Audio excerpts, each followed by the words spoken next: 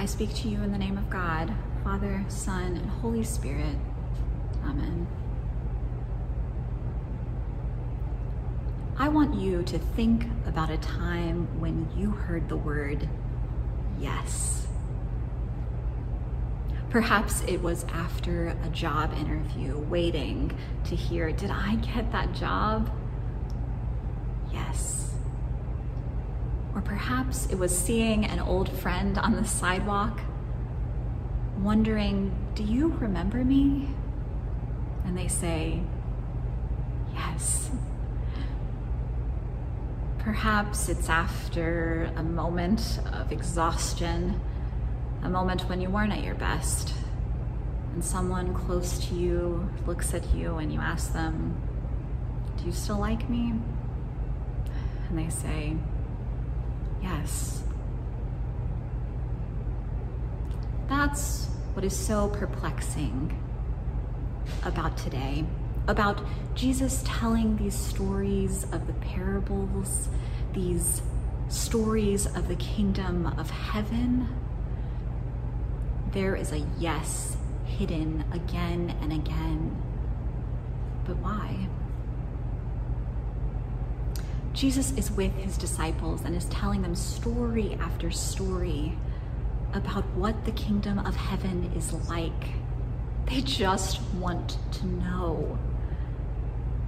And again, these stories are coming to them. They're stories about their ordinary lives, fields, treasures, wheat, flour, yeast, weeds, fish even. They're receiving these stories about their ordinary lives, but something is so different about them. And there's one story that I want to talk about today, one parable of the kingdom of heaven, and it's only one verse long. Hear again what Jesus says.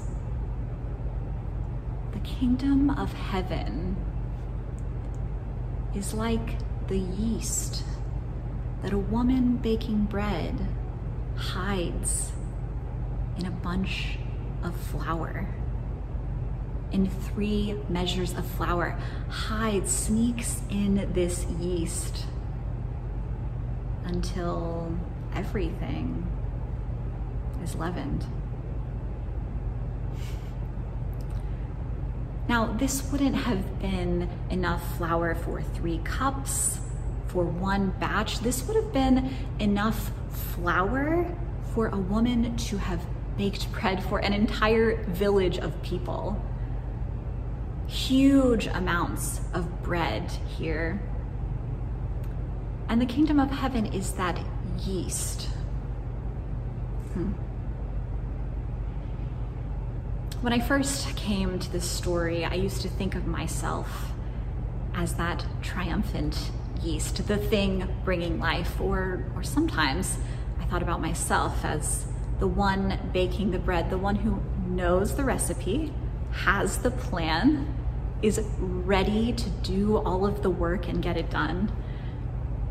But the thing about this is that you and I are neither of those things in this story.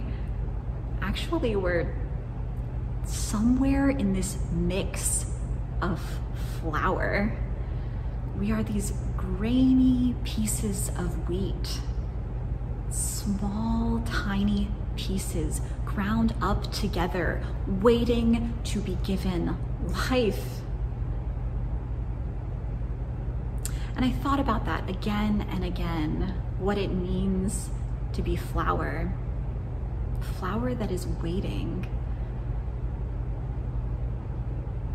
What it means is everything about who we are, who God is. Think about this for a moment.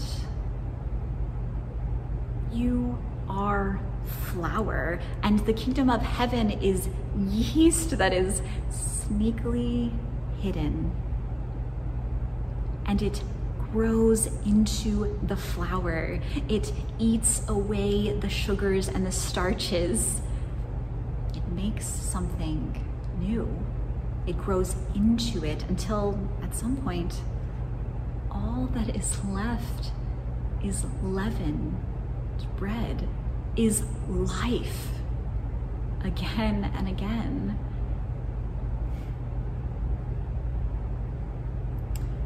Jesus, when he is talking to his disciples and when he's talking to us, is not just interested in the shiny parts, in the triumphs and in the proudness, in those moments of generosity which we've all had.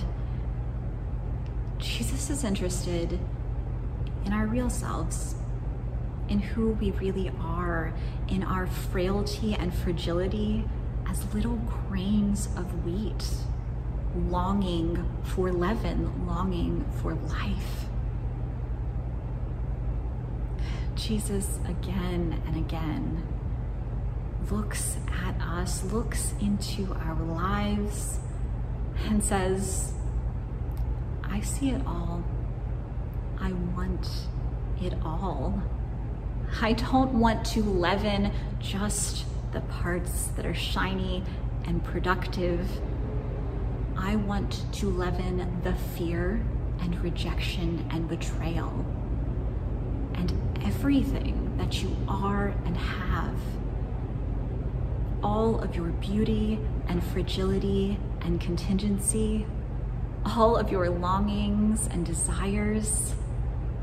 I see it all. I want to leaven it all. Nothing hidden except how I will hide in you, cling to you, and make you participate in God's own life.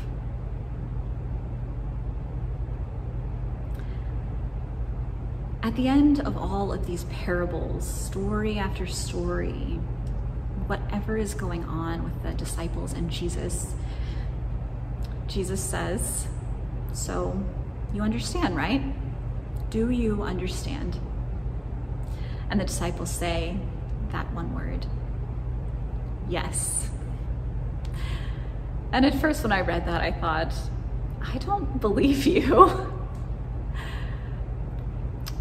But I think the disciples in this moment, they capture something of what St. Paul tells us when he tells us that the Spirit will intercede for us with groans too deep for words. The Spirit will pray in us. We get placed in God's heart, in the life of God, when we are ready to say yes, and when we are entirely too exhausted to say yes to God's leavening work in our lives. Here's the good news about all of this. The Spirit will give us that prayer, will bind us together like leaven in bread, binding together all of our joys and our sorrows, our attempts at growth and our failures. All of that will be bound up through the Spirit in the life of God. This is the scandal. Throughout the Bible, when leaven is used, this yeast is used to discuss something, it's often something very corrupting. It is a scandal. This is the only parable, the only time, the only verse even, in the entire Bible where yeast is thought of as this thing of God, this power, this wonderful and beloved and holy thing.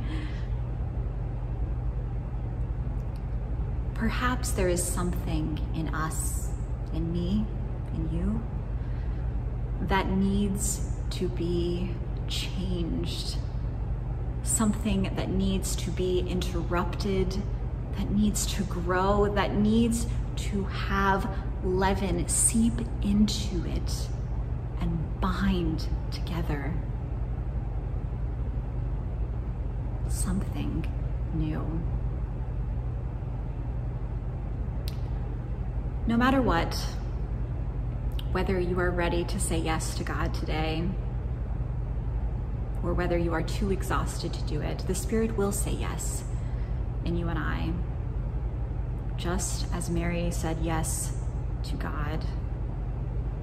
And here's the best part about all of it.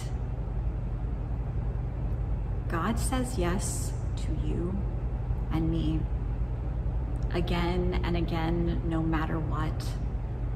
Yes to you in all of your beauty and contingency and frailty, all of it. There is nothing outside of God's yes to you. And there is nothing outside of God's yes to every part of creation. There is nothing that can be left out.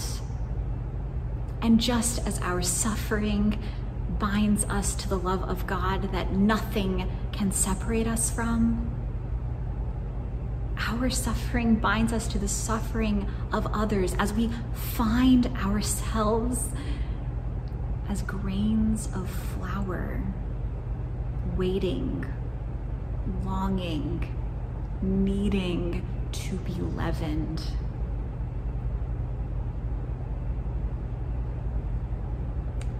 Today, God says yes.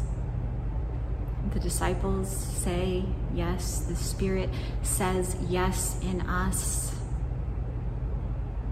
There is only one thing left to remember. You must open your hands. You must receive the yes of God today and forevermore.